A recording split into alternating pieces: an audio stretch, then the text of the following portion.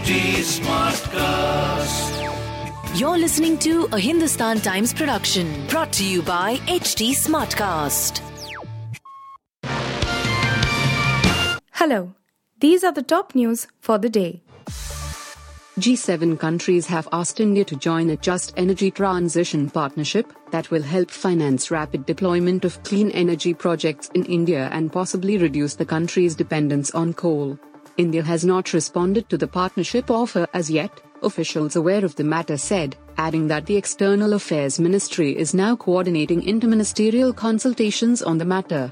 If India accepts, the JET will likely be announced at the upcoming UN Climate Conference, 27 Colombian pesos, in Sharm el-Sheikh, Egypt in November. The contentious issue is whether India should concede to any clauses on reducing coal consumption as part of the partnership, the officials added, asking not to be named. Yes, the G7 has approached us. We, India, have not rejected the partnership. Maya is anchoring consultations. It depends on government's stand on these matters, said one of them, a senior official in Environment Ministry.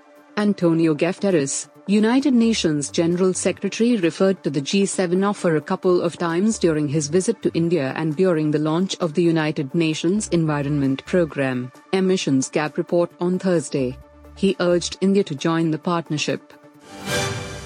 A full emergency was declared at the Delhi's IGI airport after a suspected fire broke out on Bengaluru-bound Indigo Airlines Flight 6E2131 on Friday night.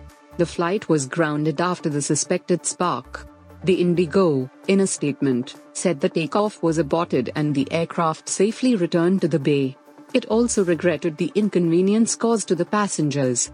An aircraft operating Flight 6E2131 from Delhi to Bangalore experienced an engine stall during takeoff roll. The takeoff was aborted and the aircraft safely returned to the bay. All passengers are being accommodated on an alternate aircraft. We regret the inconvenience caused to the passengers, the airline said in the statement. Meanwhile, the Ministry of Civil Aviation has ordered officials to submit a report in the incident after looking into it.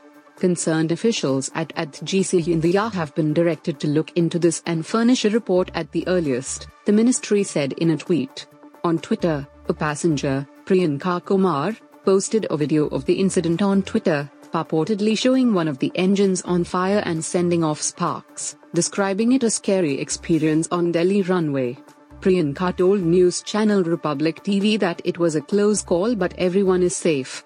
The pilot said it was an engine issue. It was on the runway, the plane would have taken off in another 5 seconds, Priyanka was quoted as saying by news channel. News agency PTI reported that the fire caught in one of the engines at the time of taxiing at the Delhi airport. India on Friday targeted Pakistan for protecting the planners of the 2008 Mumbai attacks and criticized China for blocking the listing of terrorists at the UN, with External Affairs Minister S. Jaishankar saying decades of cross-border terror will not weaken the country's commitment to fight back. India's stance received strong support from US Secretary of State Antony Blinken, who said all countries are responsible for bringing the perpetrators of the carnage in Mumbai to justice. He added no nation should stand in the way of joint India-US proposals to designate terrorists at the UN Security Council. Addressing an informal session of the UN Security Council's Counter-Terrorism Committee, CTC, at the Taj Mahal Palace Hotel in Mumbai, Jaishankar said those behind the Mumbai attacks remain protected and unpunished, whereas India captured and convicted one of the 10 attackers. Blinken, who addressed the gathering via a video message after Jaishankar, said allowing the architects of the Mumbai attacks to go unpunished will send a message to terrorists around the world that their crimes will be tolerated. Though Jaishankar and Blinken didn't name any countries in their remarks, there was little doubt they were referring to Pakistan and China. Russia said on Friday it had finished calling up reservists to fight in Ukraine, having drafted hundreds of thousands in a month and sending more than a quarter of them already to the battlefield after a divisive mobilization campaign that was its first since World War II.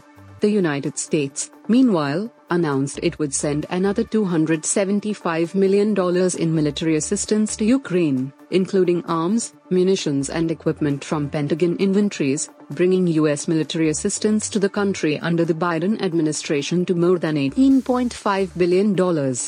U.S. Secretary of State Antony Blinken said Washington was working to provide Ukraine with their defense capabilities it needs, with 2 initial sophisticated anti-aircraft NASAMS ready for delivery to the country next month. He said the United States was also working with allies and partners to enable delivery of their own air defense systems to Ukraine. Ukraine's President Volodymyr Zelensky said he doubted Moscow was finished calling up soldiers. In his nightly televised address, he said Russian forces are so poorly prepared and equipped, so brutally used by their command, that it allows us to presume that very soon Russia may need a new wave of people to send to the war. The Karnataka government has asked the Education Department to submit a report on the Arabic medium schools in the state, claiming complaints have been filed against the said schools for not teaching other subjects mandated by the state. State Education Minister B.C. Nagesh said, the department has received complaints that the students studying in Arabic schools are incapable of competing with the students of other schools due to a lack of standard education. There are 106 aided and 86 unaided Arabic schools in the state.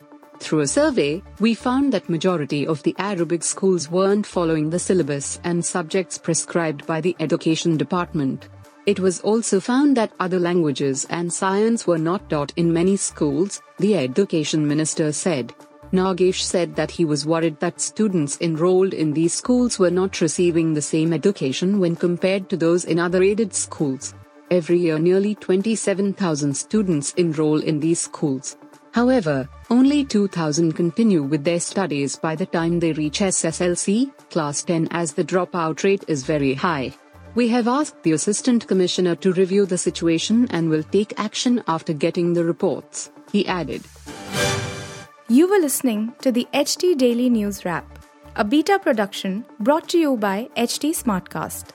Please give us feedback on Instagram, Twitter and Facebook at HT Smartcast or via email to podcasts@hindustantimes.com. Until next time. This was a Hindustan Times production brought to you by HT Smartcast. HT Smartcast.